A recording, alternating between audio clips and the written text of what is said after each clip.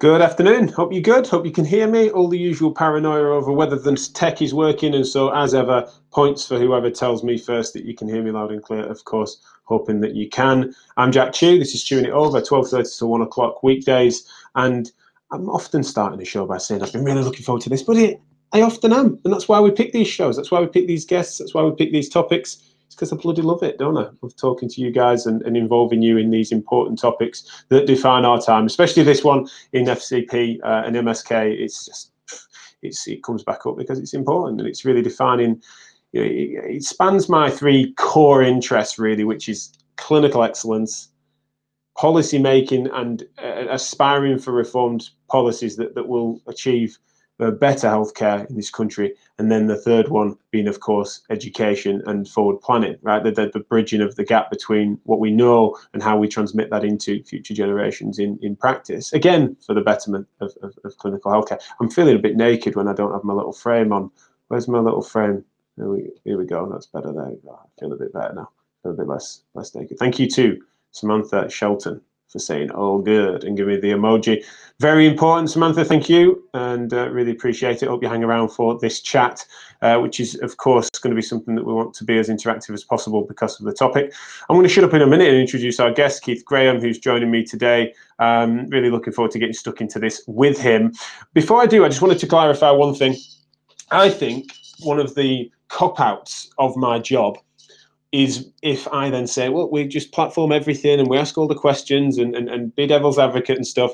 As you guys know, I do declare my interests and my opinions on this show, and this will be no different. However, one of the things that I think is important for me to say is that on this topic, I am often platforming the conversations of which we sort of challenge the status quo. That is my shtick.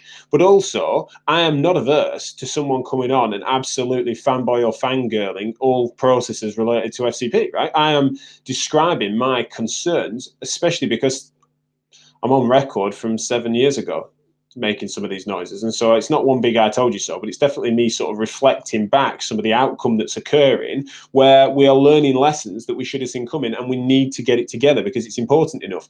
If you guys feel that this is all one big sort of naysaying approach and that I'm missing something from my analysis that you want to bring to it, honestly, you're front of the queue for Chewing It Over shows. I promise you, there is absolutely no way that I'm not platform. I'm choosing to not platform that. I want to hear from you. Make sure that things are thorough and bring your opinions to this show, be that in the comments or you can be a guest on it. So I wanted to make sure that was said because I think when I analyse how we visited this topic, I think it could be said that we've done that, and I don't want to be that guy. So help me out, and if you feel that you are missing something or you feel that you've got something to offer, then bring that to the party. You will be given this platform, and for a change, I will shut up occasionally as well, and you can talk a bit. So, Keith, can you hear me? Yes, I can He's hear done you. that on purpose. There he is. Yeah, good one. I like the miming. Right, so I want to throw it to you straight out the gates then, mate. You've been pretty open on social media, telling a glimpse of the story that you've had, having been in FCP for a period of time. But before we get into that, can you just tell us a little bit of a background and a context prior to that as to what your career has been to date and how you ended up into the role in the first place? Okay, well, I'll abridge I checked this out actually. I'll abridge the 48 jobs that I've had so far. Okay. Into mainly MSK, sort of the fairly classic kind of hospital-based journey, and then I sort of fell into A&E, which is, I guess, the first contact, which isn't primary practice. So I did a lot of A&E, minor injuries, urgent care. I did an acute illness certificate, so I was allowed to sort of assess ill people in minor injuries unit, which didn't have doctors. Did my injecting a long time ago. I did a lot of sport. I worked in pro rugby and pro football. And I kept sort of, and I did a bit of teaching at the University of Bath on the MSc program. So a whole varied all around MSc, sport and exercise medicine, emergency care. Those are my sort of three things. I haven't really decided which one I want to do yet. Just keep doing them. I left Bristol Rovers. I was head of medical there. And I was going to go back to the MAT service, the interface service. It was a job I'd had before. I spoke to the manager. I was kind of quite interested in going back to it.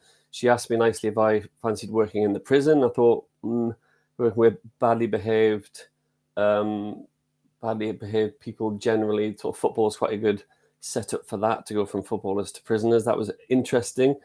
And then there was a change of contract So I didn't end up going back to maths, and I was sort of looking. I thought the prison was interesting. I learned quite a lot of interesting things there, but I thought I really want to get back into sort of the MSK side of things. And then I saw the FCP job, and I knew about it. You know, you could hardly.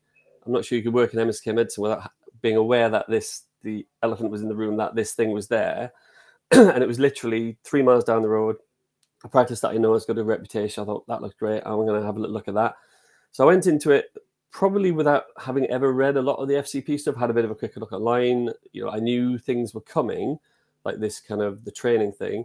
I thought, yeah, you're great. Spoke to those. I mean, I was prescribing, I was injecting, I was doing all the things they wanted an FCP to do. I'd worked for the MAT service, so I kind of knew the ins and outs of that. 20 odd years of MSK, so I had that background, which they had no MSK experience in the practice. And it seemed like an absolute shoe-in. And about 3 months later, the roadmap was launched, and I read it, and I just sort of went, like, blah, deflated. I think I've been honest with the partners. I said, if that had been out, if that had been fully described before I applied and seen the job, I wouldn't have applied for the job. It's not because I've loved the job, brilliant, but I saw the volume that was required, and I've got other plans for this next year. I've enrolled at UEL to do my MSK sonography. Really looking forward to it. And I just sort of deflated, and I took a long, long time to decide that it's just the size of the thing. There was a little bit early doors where they said people already in the post, there'd be, well, the way I read it was that there'd be some kind of APEL, some kind of accommodation made for the people already working in the post. And they're all kind of, oh, brilliant, because I'm already in. And the accommodation was you just had to do the whole thing. Great. Because normally you do stage 1 before you start. And the accommodation was you could do stage 1 while you were doing it. It's like, that doesn't feel like an accommodation. 18 months of FCP experience. It doesn't. There seemed to be no credit for that, and that was. So I want to just pull the brakes a second, because I think it's well. I will just talk for half an hour if you let me. Oh no, but, well, it's better that way than me wittering on. The audience are used to that, but I want to just sort of admit that I've been. You know, it's no surprise. I've been a big cheerleader for the roadmap, and its main necessity philosophically, really, for actually offering some sort of codified credibility to advanced practice as is being competed with, in a sense, or complementing the offering in primary care, and it's where a lot of my passion lies. And so the aspiration to some sort of respectable and measurable excellence clinically is something that really mattered to me. Now, that doesn't then say I can divorce myself from what that looks like in practice, right? I'm someone who really just hope to be pragmatic rather than utopian. But in this instance, the detail is something that I don't have to face up to. So not for the same reasons, but I left my NHS advanced practice role around a time just prior to the roadmap coming in for different reasons, just because I was being pulled in too many different directions. But it's something that the application of it, the grandfathering process that could have occurred, that many are craving, and it sounds a bit like you. How would you? What I would have been concerned about if that would have been too generous, let's say, is that you've got. Part of the reason I'm so passionate about it existing is because I have what some argue is a pessimistic analysis of the current status quo with the personnel that are in situ. And if we ended up just having a bit of a signing off and nod if you're already in situ, those pretenders would never be held accountable. How would do you feel that it's been too heavy-handed, or do you understand, though, why it's ended up being so when I described that process? Yeah, look, I think the roadmap is brilliant. I think I said in my post on Facebook and Twitter, it's brilliant if you have not a lot of experience and you want to build towards what they want. It's very comprehensive. It's a good, it's doable, it's achievable. I said the volume just doesn't suit me, but it might, other people are kind of quite into that. So I did the NMP and the volume of it was all right, but it's still big. I just think there are ways to cheat any system. Like even with roadmap as is 92 competencies, there would be a way to kind of get that abridged. Any system can be defeated if you like, and it's integral to our integrity that we sort of don't cheat the system. Other people who are not us will always cheat the system. That's just the fact of life. I like to think there would have been some difference though when individuals. It's more likely that an individual will cheat the system on self-certifying, a bit like we all do with our HCPC self-reg, right? Who reads it? No, but Yeah, no, I know what you mean. When you get 3 or 4 people having to collaborate to bullshit the system, Yeah, it's like it de-risks it a bit, doesn't it? it is. Yeah. I think there could have been, I mean, I think there could have been some way. I mean, I liked actually how they allow for any prior learning at level 7 to be included. So the NMP was able to be included across. That was brilliant. And if you've done an MSc in the last 5 years, I think it is, you're laughing because you'll be able to slide loads of those modules across. So they built in that APEL for somebody like me who did MSc like a long time ago, and it wasn't in advanced practice. It was in sport and exercise medicine, which didn't have any of those advanced practice principles in it really. I still think there is room for, whether it be like almost like for anybody in post, to have like an hour or a morning with, whether it be an independent assessor to go through everything. But realistically, the GP trainers, they don't fudge GP qualifications. They do it all properly, and I think you should be able to trust a GP trainer to walk through those things and go, I've observed this, I've observed this, I've observed this. Almost like they're saying they have seen you do these things and go, right, of the 92 competencies, we've seen 26, and you don't then have to find things that it's because finding proof for things you've already done and have seen to be done, and that's where it feels like you have to start with a blank piece of paper. And the people who, I mean, I was only post 18 months when I left. I know people who've been doing this job for like 2-3 years, and they've got to start with a blank piece of paper, and that seems unfair to them. Yeah. So I agree with what you're saying. I think there should have been some capacity, some way to have some of those competencies kind of like still checked by somebody, but somebody who knew you had those skills. There's plenty of skills on the competence patch that I had never done before. It's like, and when I was thinking of doing it, I was like, right, I need to do this bit, needs to be quite a bigger bit of work. This one should be easy, but there's like the amount of time it would have taken. I don't really have the time, and and in the grand scheme of things, that there are a lot of practices I know that are now saying to the physios who are saying they don't want to do it, they say, well, we'll employ you as a physio, use the funding for a paramedic or a pharmacist. We'll employ you as a consultant physio, which is another bugbear of mine, but a physio, and you can do the job and you don't need to do the roadmap. And it's like, gets around it because the CQC are only interested in potentially people employed as first contact physios.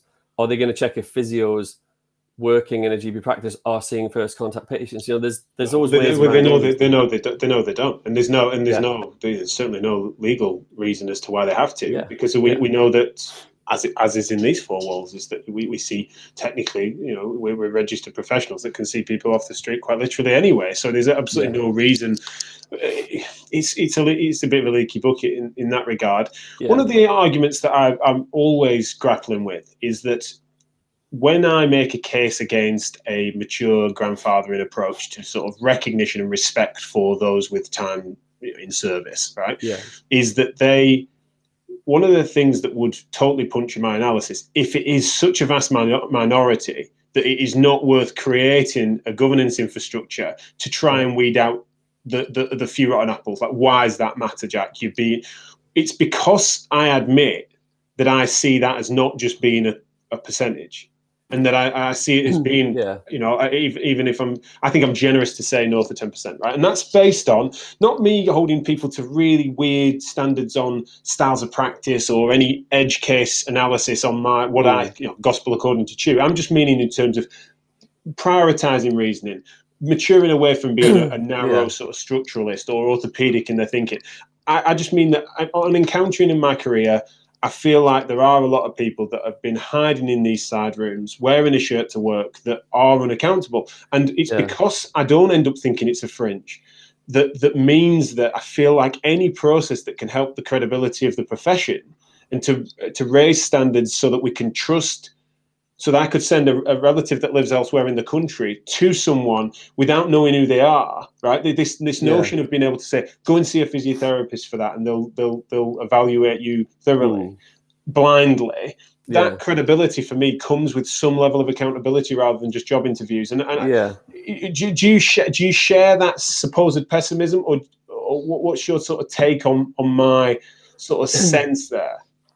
Yeah, and I think grandfathering is, as I think somebody's just commented, there are plenty of physios who get in as physios without just because they've been doing it, and that's the wrong reason. And I think David just said something about that, and it's like I 100% agree that just because you were doing the job for 5 years doesn't mean you can do this job. And in some ways, having a one-off hour or two, almost like defending your PhD, not that I have, but that process of going through those competencies, GPs and GP trainers are they're good people. I haven't met any with like integrity issues at all. It's like and they want to do a good job and they want quality. Part of the reason my partners employed somebody at FCP because they want the quality of the role. They didn't wait for the funding. They wanted to get into it. And I actually think that a lot of the GPs who have, let's say, dubious experienced physios, let's say, or people who are just in the room treating people and getting on it, they may not know they have somebody just doing that. And actually sitting down and working through the 92 whatever competencies might go, oh, you only got 6? Oh, right. Oh, crap. We actually need to do, and in some ways, that process would have actually highlighted where those people were, as opposed to saying, oh, you've got 18 months. Oh, yeah, you ticked it off, which is really wrong. So I think you could make a balls up of doing a grandfathering kind of job. And I think when physio took on all the other professions as physios who call themselves physios, is the worst possible way to grandfather. Oh, you've been calling yourself a physio for 10 years. You can be a chartered physio. That is like, what? Like, what? Yeah, so it's a great point. It's a great point that David's making, because I am, and although I know of that history, I wasn't involved in it. Yeah, I wasn't either. I'm old, but I'm not that old. Not that old. Yeah, let's divorce ourselves from that a bit. But what? Yeah, that's reassuring. I think that's interesting because there isn't much, if anything, between us on that. You're meaning that it doesn't have to be one or the other. It doesn't have to be a full blinkered grandfathering process just on cross fingers, but it also, you're describing that the process as it stands has been too onerous and also is too disrespectful of the time served. It hasn't given opportunity in a way to those. Yeah, it's the zero credit for time served. And I'm not saying you should get credit for time served, but like in that time served, my GP partners would be able to say he definitely see him do that every day. They should be able to put their name it as, you know, it's one of those things like in an interview. Some things you have to do by CV, some things you have to do by interview, some things you have to do by certificate, some things you have to discuss. It's like there should be that, I think, and that's not a hard thing to bring in either. They could still do that and say, actually, for the people who've had at least 6 months experience or at least 12 months experience, they have to say, you know, it may be somebody who's just started a week ago could still do it, but they're not going to get any of the competencies. But it has to be something that the partners have observed, not just that the physio is saying, oh, I can do that and I can do that. It's like our partners would nail on certain of those competencies. They go, there is no need for him to spend an hour watching him do this and then writing it down and reflect on it, because we've seen it every day. And to me, there's not enough wiggle room in that. I mean, and maybe I misunderstood it. Maybe sort of Amanda would come on and say, oh, yeah, you could do that. I said, well, I don't perceive that's what you can do. Well, but that's one of the things that unfortunately I witness most days happening, where someone says, this is a shame we can't do it. And then the fact that Amanda or others at the top of that tree can say, well, it can be. It's like the fact that it's not known by those that are really trying to understand it, myself included, is telling in itself, right? The communication piece that hasn't associated and been attached to this is concerning anyway. I don't think that's a good get out. I've witnessed it in not just FCP, but elsewhere in policy making, is that when someone offers someone, it's not just someone that's been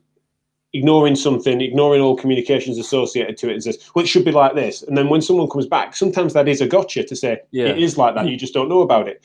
When someone's been really attentive to the entire journey and process and is invested for both self-interested and broader community interested reasons, they've been paying attention and they still misunderstand it. There's no gotcha there to say it is that way. If they've misunderstood it, they've not done it so willfully. And I think that is almost like, it fascinates me that still keeps happening. And especially, you know, I'll admit as well, just especially as someone that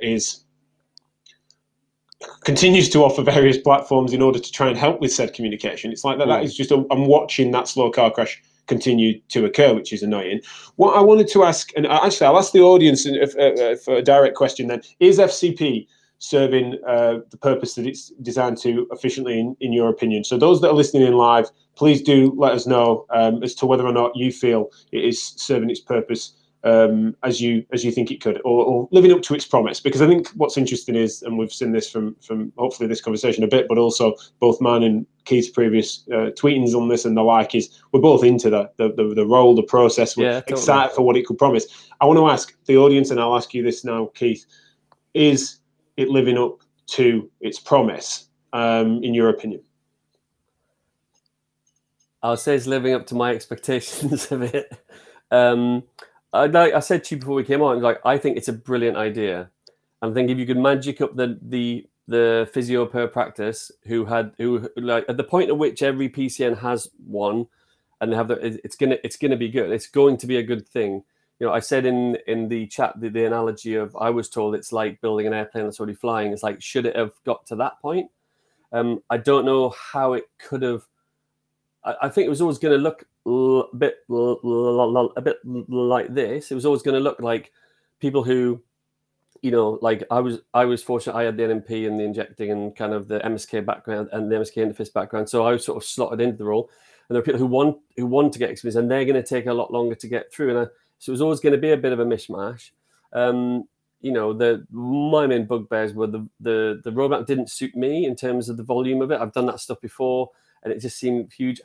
I mean, had it been different, and like Neil's right, he's made a comment about the time spent is not necessarily the quality of experience. I totally agree with that. That's why I don't think it should be, if you've got 12 months, you don't have to do it. I don't think that at all. I think a good quality person who's really got their head around this in 1 day a week will be able to have like better experience than somebody doing 3 days a week who's really not that experienced.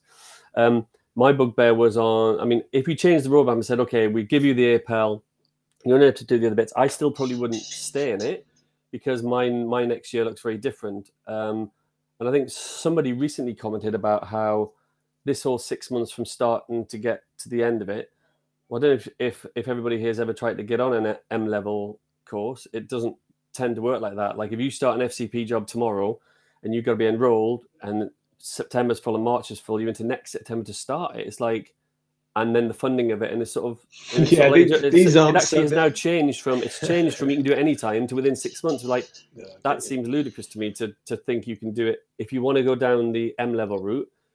Unless you've already pre-registered and you're starting in September and your job, it's like that 6 months also seems like, where did that come from? And I appreciate there has to be a limit on it, but if you're going down a university course, they take months, and they take months to get on. It's like to go on the sonography course I wanted to go on, it's taken me 14 months to get to the point where I can start it. And it's so I don't know. I forget what the original question was, Jack. They're not self-serve quizzicals, are they? It's like, it's not as if you can do that on a whim in your own time one evening.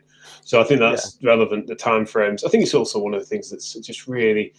It was always going to be hard to factor in timeframes, and then with the pandemic, which obviously I think all of us are bored of it being used as a catch-all excuse, but it'd be ignorant for us to not recognise the incredible challenges to get any appropriate airtime, funds, resources, and attention to things non-COVID related or not directly COVID related at this time. So I've got huge sympathies in that direction. My question to you and to the audience, of which some people are answering, was is it living up? Is it living up to its promise? If we're all in agreement that it's a promising idea, is it living up to it as it stands? And just it's not ready. It's not ready. It's an airplane that is being put together as it's flying, is the exact quote. And I think it's not living up to its promise. I think it can, and there's a chance that it will, that it could. It can and it could. I'm not going to say it will, because I'm not sure of the volume of people are going to be. Maybe eventually one day, like Rob alluded to, maybe there aren't enough people coming through who want to do it as well. It's a big job. It's not an easy job. It's a challenging job, and it will not suit everybody.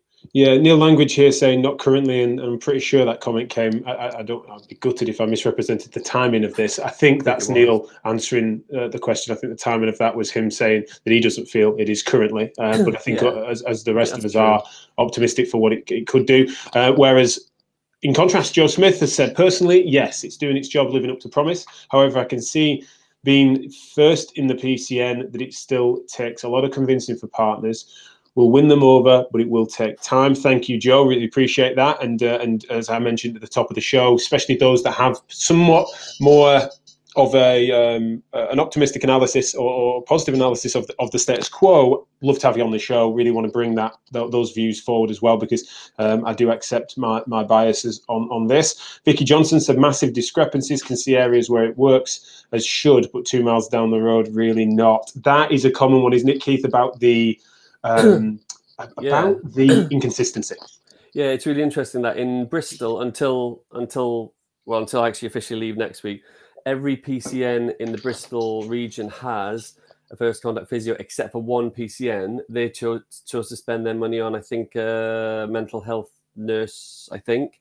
So they don't have one and didn't want one. They looked into the role, were offered, there was Sirona, had posts. They could have got independent. They chose not to have one, which is really interesting because everybody else had one. My PCN knew about the role, knew about the funding, and it was really interesting. As part of the interview, they said, we're not going to use the fund. We are going to use the funding for when it comes through, but we actually don't want it because we've been offered it. We want it because we think it's a brilliant idea. We see the value. We don't have MSK interest in one of the practices at all. There's one person injecting fingers, nothing else. And in the other one, there's a couple of guys interested, but they want somebody who's an expert to come and help them learn even more. So it was like, my PCN really, really wants, and if anybody's looking for a job, they're still looking for somebody. Honestly, it was a great place to work. But the other practice, literally a mile along the road, didn't want one. And you go, well, those patients do not have access to FCP. And it's like, they're literally 2 miles difference. And that's part of the discrepancy as well, is that what the GPs perceive. And whoever said that is exactly right. There are people in the job just treating because that's what their partners want, and they're paying their wages, and that's what they want. And it's like, that's not really that's not FCP at all. No, that variety is interesting. When it comes to inconsistency as well, we hear continual stories, especially those, and I feel for these, where they've had practices that have had legacy in situ therapists that are working in various different capacities that will see all sorts, especially when they've got this sort of the practice physio. Go and see the practice physio. Yeah, it's very, very complicated, especially with regards to the, again, inconsistent and variable mechanisms for funding for that, where it's sort of often a subsidized, otherwise independent private role under a limited company or sole trader. Pretty messy and very, very vulnerable to corruption, which only speaks to the complexity of the challenge that the policymakers are facing, by the way. I look at that and don't say there's absolutely no version of an I told you so there, because that is an unenviable task to unpick those politics, especially when a lot of that is done behind the scenes. And I don't mean necessarily illegally, but just generally that people often underestimate that most GP practices are consortia or independent businesses as of themselves and have their own natural interests of shareholders and stakeholders within them. It's sometimes people ignore that there isn't it is a public health, but a public health system, but under different financial incentives. I want to mention here, Dom said that it does work. It's a great link between primary care and secondary care, benefits both sides. Thank you, Dom, really appreciate it. And as I've just mentioned to Joe, of course, if you want to expand on your points there, which certainly looks like a sunny analysis without a but, I would love to hear more from that. In the last few minutes, Keith, if we can, I would just want to ask, part of what you might have heard me say on this show and elsewhere is about my concern about the what I consider to be a big gap. Not just FCP, by the way. I mentioned on a show the other day a triple threat to what I consider to be the heart and soul of the NHS, without being too dramatic, but certainly of the profession, which is this, a job in rehab role within what would be classically within a mid band of a 6 and 7, right? So this who's doing the doing, who's getting people better, who's scaling people's function from where they are to where they want to get to, right? That's the heart and soul of it. It's what I'm passionate about. FCP, especially new physio schools, bringing in and wanting educators and professors, and then a third one being that private practice is proliferating off the back of the waiting lists. Right, so those three things are drawing on the same core talent that is evacuating, and they're the people that, when people talk about the workforce is coming, right, where graduates are coming through, who's supervising the graduates? Never mind the APs. I'm so worried about that implosion. Have you got anything that can reassure me in that direction? No. Not really. Sorry to be like that. I actually, yes, there's a, I was always. I'm from the junior, senior 2, senior 1. Those are the days that I'm from. I saw nothing wrong with those, and I have a bugbear about physio, advanced extra special physio, super highly I got a bugbear about all that sort of. Because I don't understand it. I have no idea. When I get a letter from somebody who's a highly advanced specialist physio, I have no idea what that means. If they said they're a senior one, I know what it means. If they said they're a, okay. It's like a new money. You feel like we've gone metric or something. We've gone beyond metric. Okay. I actually think back in those days, you tended to do 2 years on rotations. You tend to go senior 2 for rotations, and you kind of knew what you knew what you were getting from a static senior 2 or a static senior 1, and you kind of knew what you were getting. But then everybody went into the process doing that. I think there was a spell where they increased the number of graduates. I said this to Rob online. They expanded the number of graduates massively, and for 2 years nobody could get a job. And those people often went either to other careers, went back to medicine, chiropractic, or they went on to open private practices with very little experience. And at that sort of point, it became very muddy, because when I qualified, and for people who are younger, will be horrified this, 2 jobs per graduate. So you literally chose where you wanted to go, sent your letter, and if it was written and legibly, you were pretty much, please come work. It's a bit like that at the moment, but it could go the other way. I graduated into the tail of that job crisis that you're describing. And I witnessed some of my, I know some of my close mates that I graduated with that never went into the profession. And it's that happened for about 2 or 3 years, wasn't it? It was like there was just lost. There was like you were lucky, But no, I as in how you guarantee. I don't know. I like I said to you, I know of somebody with about 4 years experience who is now an FCP on a band 8A, and it's like, but that wouldn't happen in a hospital. I don't think you'd ever get a hospital trust employing somebody with 3 or 4 years experience as an 8A. They just wouldn't, because historically it would never happen. It's not.